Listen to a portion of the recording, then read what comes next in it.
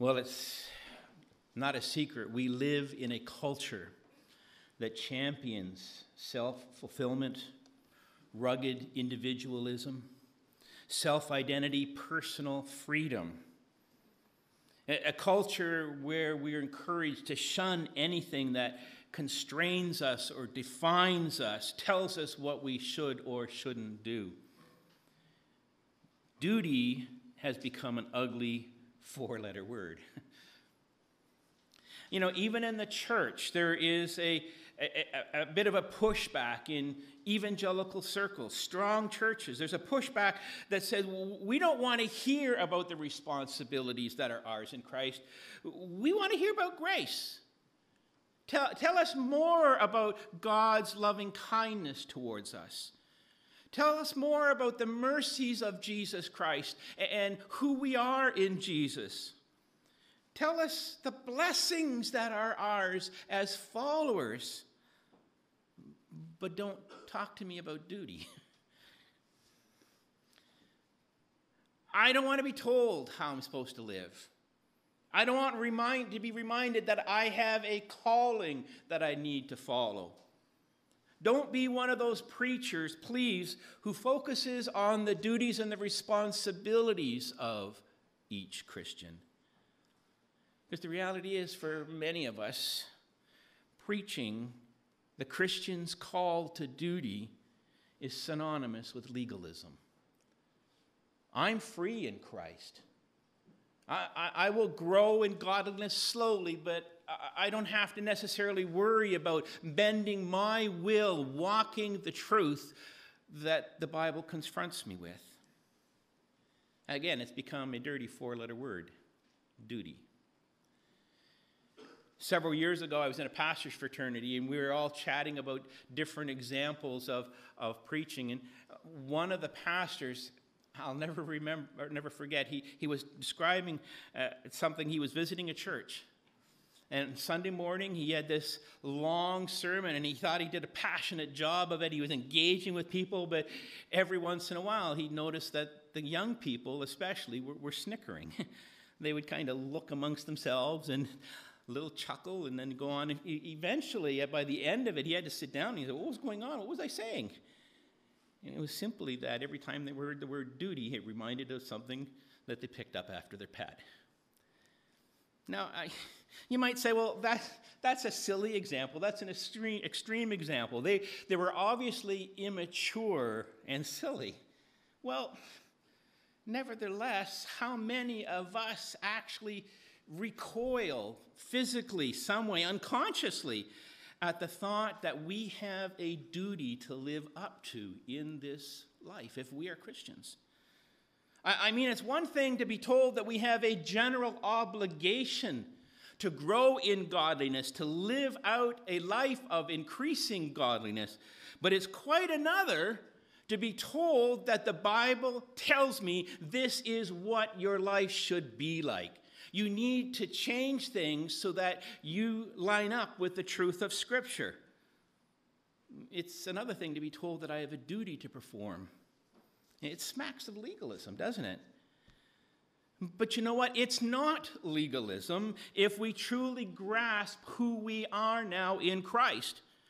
If we grasp what God has sovereignly done on our behalf, what God has sovereignly done in us through the death and the resurrection of Jesus Christ.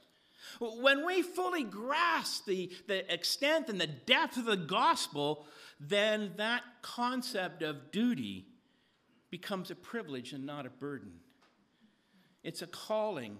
It's a delight and not an obligation. In the first part of 1 Peter, in those first two chapters, Peter has been telling us and building us up in all of these wonderful truths of who we are in Christ, the riches of our salvation. If we are followers of Jesus Christ, then it's because God has caused us to be born again. And we are now in Christ, in the sense of in his resurrection. We are united with him. We are now people of God, his own possession.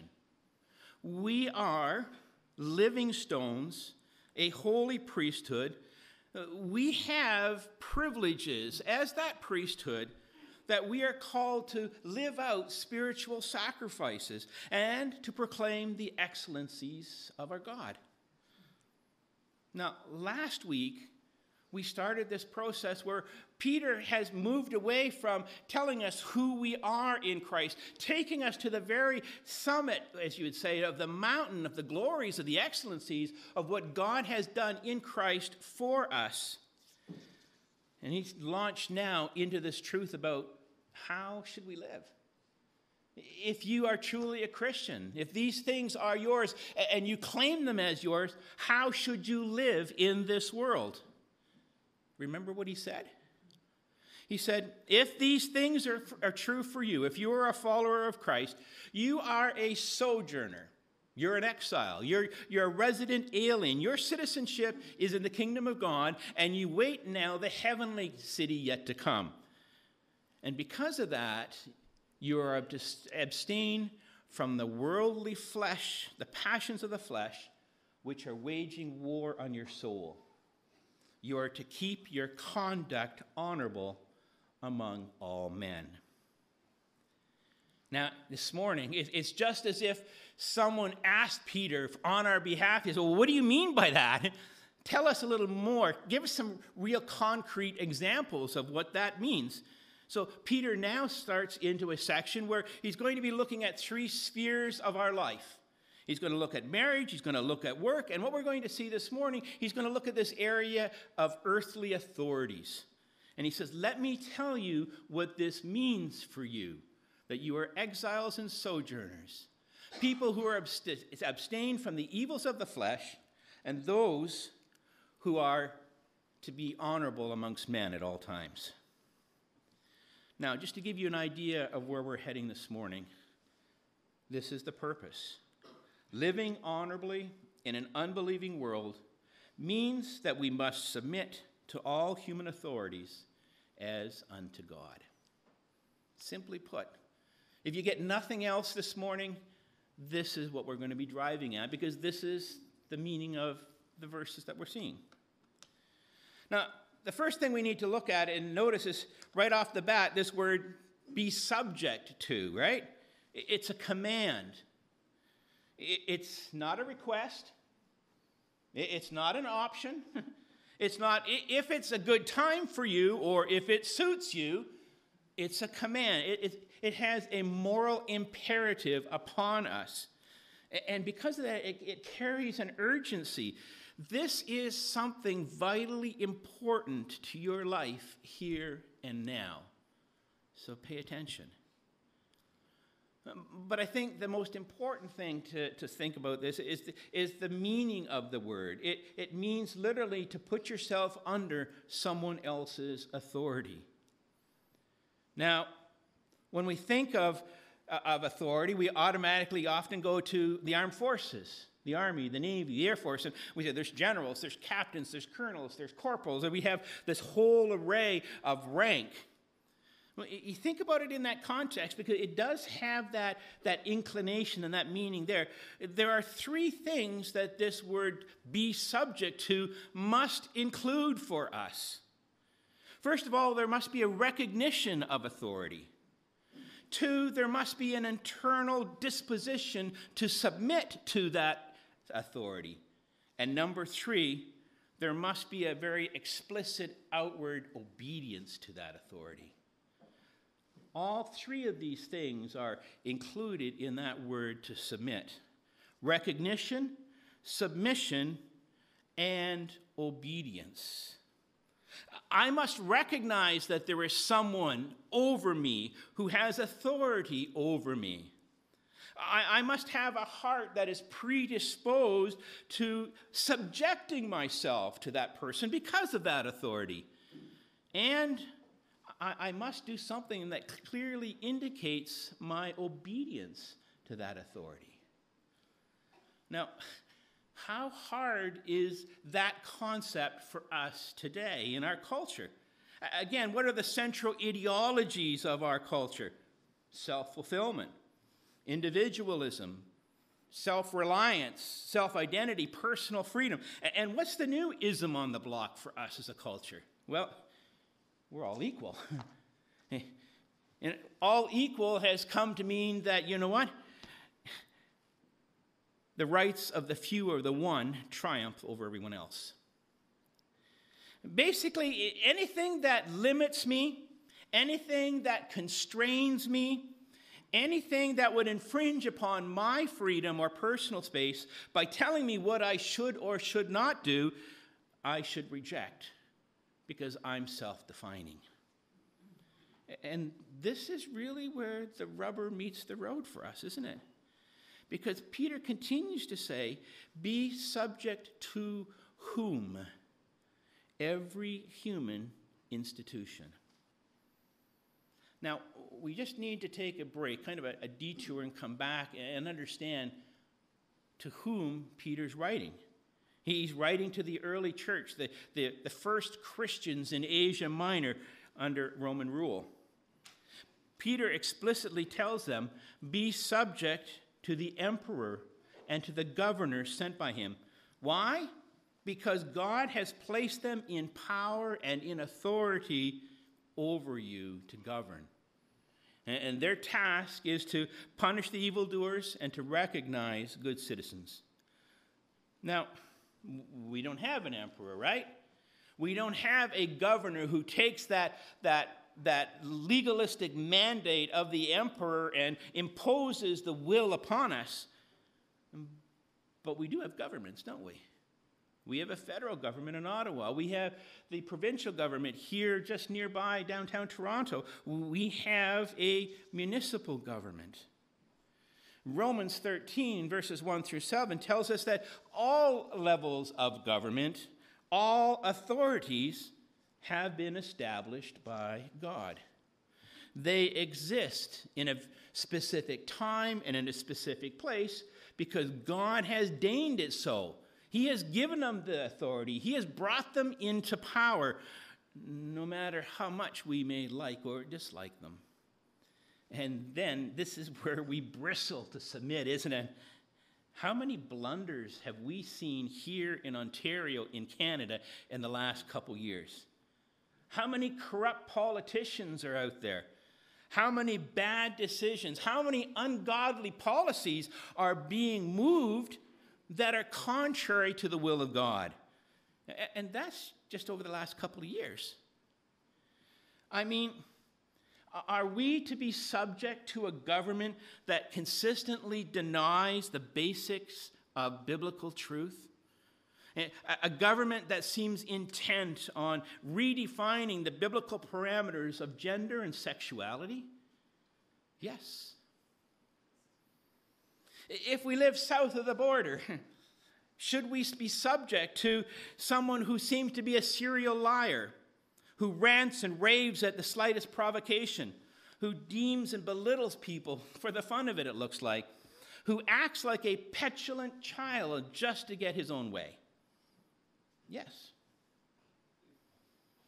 If we lived in another part of the world, would we have to be subject to a leader who is intent on dragging our country into a war, who turns a blind eye to injustice, and whose internal policy seems intent on genocide, wiping out small, insignificant people groups within the country? Hesitantly, I'd say yes. Now, we live in a blessed country. We have checks and balances. We have legal ways to protest and to lobby. We have ways to show our displeasure and even change the policy of governments. And we should use them. We should use everything that is available to us. But the short answer to the question is, no matter how corrupt, no matter how unjust, no matter how immoral the government may be, we are to be subject to it. In the very words of the Bible this morning, who were the believers to be subject to? The emperor and the governors. Well, who was the emperor when Peter was writing this to the early church in Asia Minor, in Turkey? It was Nero. This is a man who, by all historical accounts, was notorious for his sexual deviance. He seemed devoid of scruples and compassion. He took great pleasure in the killing games, even putting Christians into the forum. He is personally responsible for killing several people, including his stepbrother, his second wife, and his mother, who just happened to be his lover. And Peter says, obey, submit. And Peter, at this moment, is more than likely in prison in Rome, and within a few years, this very man is going to have his life taken from him. He's going to be unjustly killed. And Peter says, submit to the emperor. And who's the governor of Asia Minor during this time? It's Pilate. That weak-willed, fickle, crowd-pleasing man who refused to free Jesus. We don't have time to get into Romans 13, verses 1 through 7. I would encourage you to look those over prayerfully this afternoon and to ponder them. But suffice it to say, Christians are called to submit to civil governments, all civil governments. Now, having said that, I recognize that in the New Testament there are examples where even the apostles did not obey all the time. When they were told not to preach under penalty of death, they broke the law. They did not subject themselves to it. But here's the thing, they were willing to embrace the punishment for this disobedience. So if we look at the Bible as a whole, this broader perspective, a grander theological or biblical context, unconditional submission to civil authority is not always demanded of us. There may be times when we must obey God rather than man. And if that's the case, we must be like the apostles and be ready to embrace the consequence for our disobedience. But this is really where I want to park for a minute this morning. And I want you to think of what verse 13 says and what verse 13 doesn't say. Be subject to every human institution.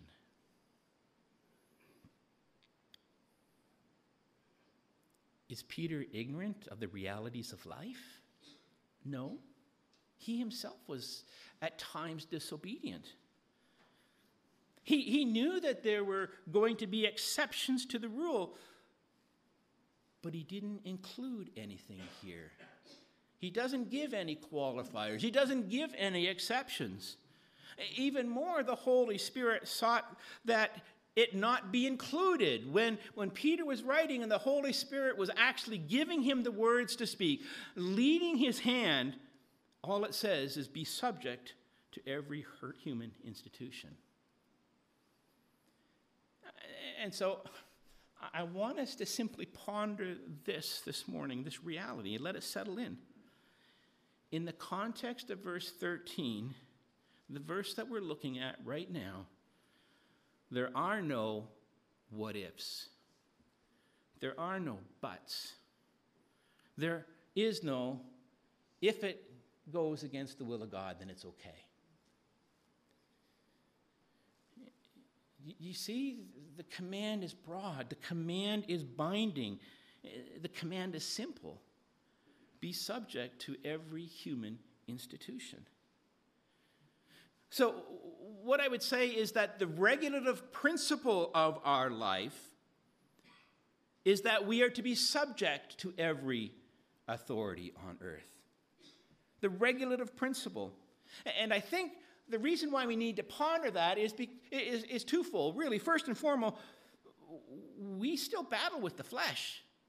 We're still We still love these isms, these self-identity, self-definement, and all of these other things. We don't like to naturally submit ourselves to other authorities. You know what? That was the sin of the angels. That was the sin of Adam and Eve. They wanted to be like God. In almost every situation of our lives, we look for exceptions. We look for ways out. That doesn't really apply to me. That was written 1,000, 2,000 years ago. It has nothing to do with modern life. That's not who I am. I am a child of God. It doesn't necessarily apply. I'm under grace and not the law. There's nothing here that can say, ha, look at that. I don't need to listen. I don't need to respond in that way. I don't need to bend my life. It's not convenient for me at the time. It's outdated. It doesn't qualify any exceptions. And I think that's the first thing to recognize is this internal battle. We still don't want to submit to all authorities. And how many of us can say that we perfectly submit in our life to God in all things? And I think the other thing is we have this reality of our culture again, don't we? That culture pushes these hot buttons, independence, self-reliance, self-identity, and these wage war on our flesh. Now, again, I understand that there may be exceptions to the rule, but I believe this verse gives us a regulative principle.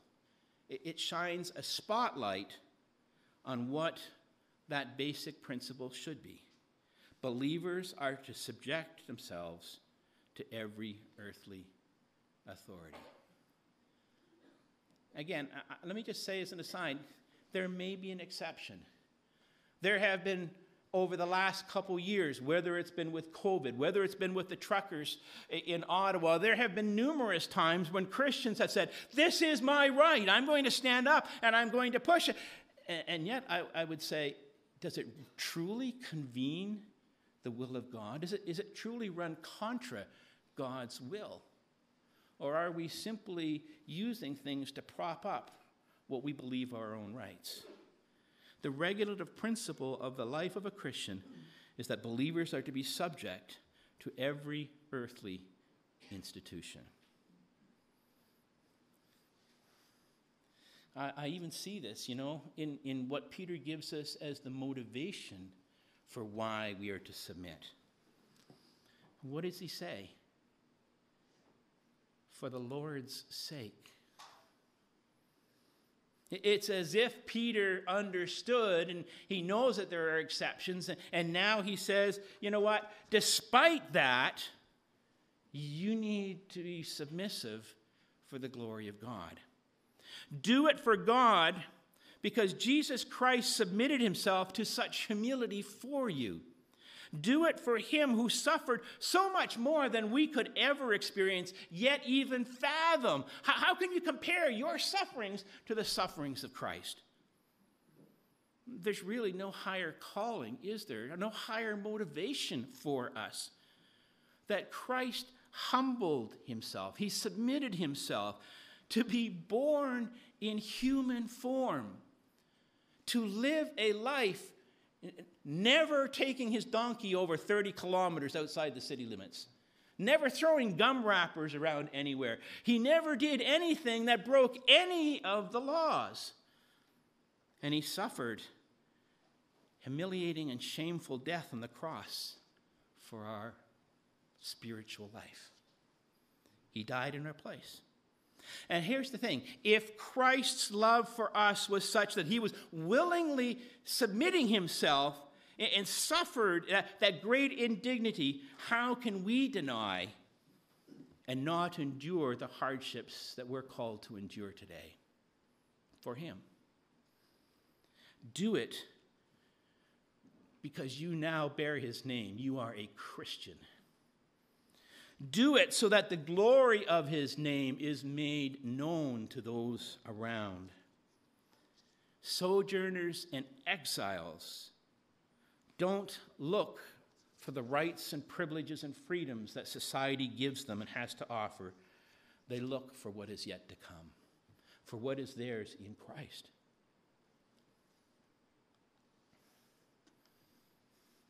Now, maybe you're not convinced that a basic principle of a Christian's life, of a believer's life, is to be subject to every human institution or authority. Now, I want to tell you, I'm not trying to prove anything to you this morning. I just want us to deal honestly with the simplicity of the words that are presented for us. And the reality is we have this pervasive antinomianism, this understanding that the law may be good and right, it has a purpose, but you know what? It doesn't really apply to me. I'm an architect, so I don't have to follow laws that say what I can and can't put up in my own backyard. I'm a lawyer, I understand the law, so I don't have to go and do a process that is necessary so that it fulfills the requirements. I know that I am to give unto the government of my taxes, but you know what, it doesn't really matter. I can shave off a few things here and there. We have this pervasive thrust, this sinfulness in us that the law is good, but it doesn't necessarily pertain to me, and it certainly doesn't pertain in certain situations. Now, I think this text tells us that we have a pervasive gospel duty to be subject to every human authority. But notice Peter doesn't stop here. He continues in verses 15 and 17 through 17 by saying, "For this is the will of God." This is God's purpose. Why Christians are to submit themselves to every human institution. This is God's revealed reason. It's not hidden. This is God's revealed reason that by doing good, we put to silence the ignorance of the foolish. When Peter wrote these things, he knew that the church was suffering. He knew that the church was being persecuted. And he knew that things would more than likely get worse than better. Some of them may even suffer like him and be thrown in prison, or worse, thrown to the lions. But Peter doesn't say, get up. Go and protest. Go to the streets. Demand your rights. Rebuke the ungodliness that you see around us. And I know this will rub especially the young people here so strongly because they have such a keen sense of wanting to do right and justice, and that's great. But Peter doesn't say, stand up and fight the man. He says, this is God's will for you, that when you live in submission to earthly governments, when you obey the laws of the land, you display and even prove the sovereignty of God, who gave them their very place, their very authority in the first place. By being a good citizen, by honoring and obeying, even when you disagree with the laws of the land, you silence the foolish people. You literally put a muzzle on them. That's the meaning of the word silence. You muzzle them. Now, if you've had a chance to ask me about our family, I'm sure recently I've told you we got a new pup. She's just 2 years old, and she was a problem pup since we got her. And she will hear something rustling somewhere, and she starts barking like you wouldn't believe. She gets to the point sometimes where there's no other recourse than you have to grab her and put the muzzle on her. Peter says, when you live in obedience, even to ungodly rules and regulations, even to ungodly governments, you silence the foolish people of this world. When God has caused us to be born again, not only are we now free from sin, we're free to live a life that is truly God-honoring, God-centered, God-pleasing. When it comes to doing how we foolish and silence the foolish, Peter says we do it by our good deeds. He says it is the new temperament that we have. If we're new creatures in Christ, we have a new character. It's our new disposition of submitting yourself to God and honoring God in all things. That is the result of being born again, that God-centeredness, even in a fallen world. When we recognize that the legitimacy and the authority of every government comes from God, we are free in the gospel to honor the good intentions and the good purposes, even of ungodly governments, as long as they don't violate clearly God's will for us, God's law. When we recognize that this world and all of the political realities and structures that they have a time in space, they have a reality here and now, and that we are called to live in them, to submit ourselves in, we are free in the gospel to live in submission because we declare God's goodness. Again, that doesn't mean that we're going to agree or like. We may be repulsed by the policies. But the thing is, if we're free to live as good citizens and glorify God, we will desire to live in compliance, even to bad administrations, bad governments, bad politicians. Why? Because we recognize it is God who rules over even them. Our ability to live as people who are free is because we are now servants of God. And that sounds like a bit of a contradiction, doesn't it? We're free, yet we're servants. The word servant here, we've seen it before in different scriptures, and it means literally a bond slave, someone who was legally indebted to serve someone else. And in our context as Christians and thinking about the gospel, it highlights that God has redeemed us from our sin. He owns us. We belong to him. And because God owns us, our highest joy, our highest duty, our highest responsibility is now to fulfill the desires of our master, to obey his wishes. Our joy is to fulfill his purposes. And what is that purpose? That through the good deeds of submitting to every human institution, we silence the foolish. Now, as challenging as that may actually be to think about, that there is a formative regulative principle of submission to every government, I want to just say, and we don't have a long time to go into it, just throw it out there that this actually has a great trickle-down effect.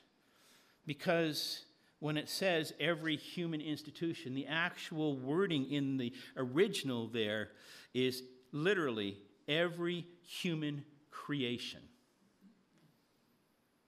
Now, in the immediate context, Paul applies this to whom? To the emperor and to the governors.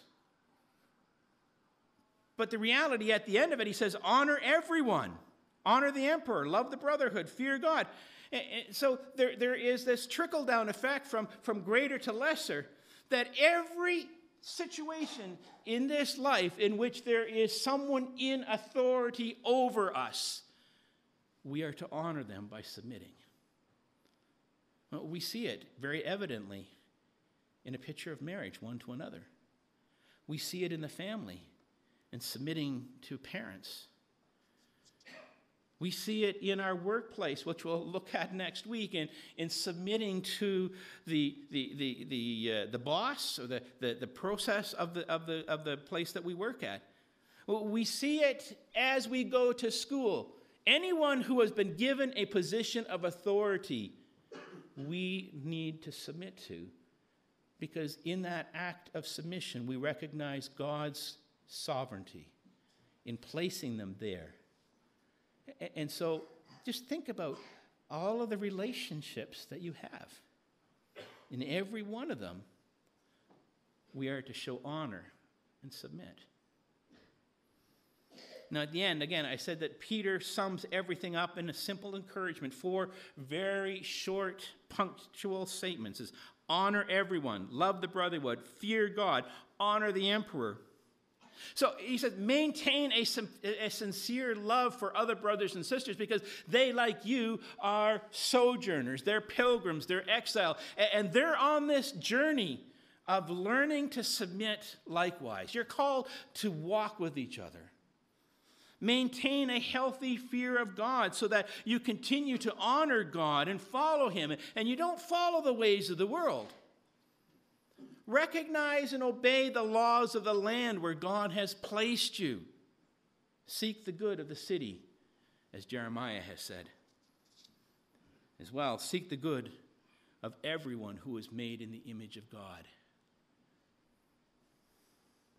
As Christians, we live out these things. And as we do, we demonstrate what an exemplary Christian or an exemplary citizen should be, no matter where we live, no matter how onerous, no matter how ungodly the government. So what are the 3 things of submission? Recognition of authority, internal submission to authority, and an explicit outward act of obedience. Is this your life in all the spheres and all of the facets and all of the relationships that you have? Is it, first and foremost, in the context, your attitude toward the politicians and the governments who espouse things that we abhor? I want to encourage you. There are a lot fewer exceptions. This is the basic rule. Submit and glorify God. Our Heavenly Father,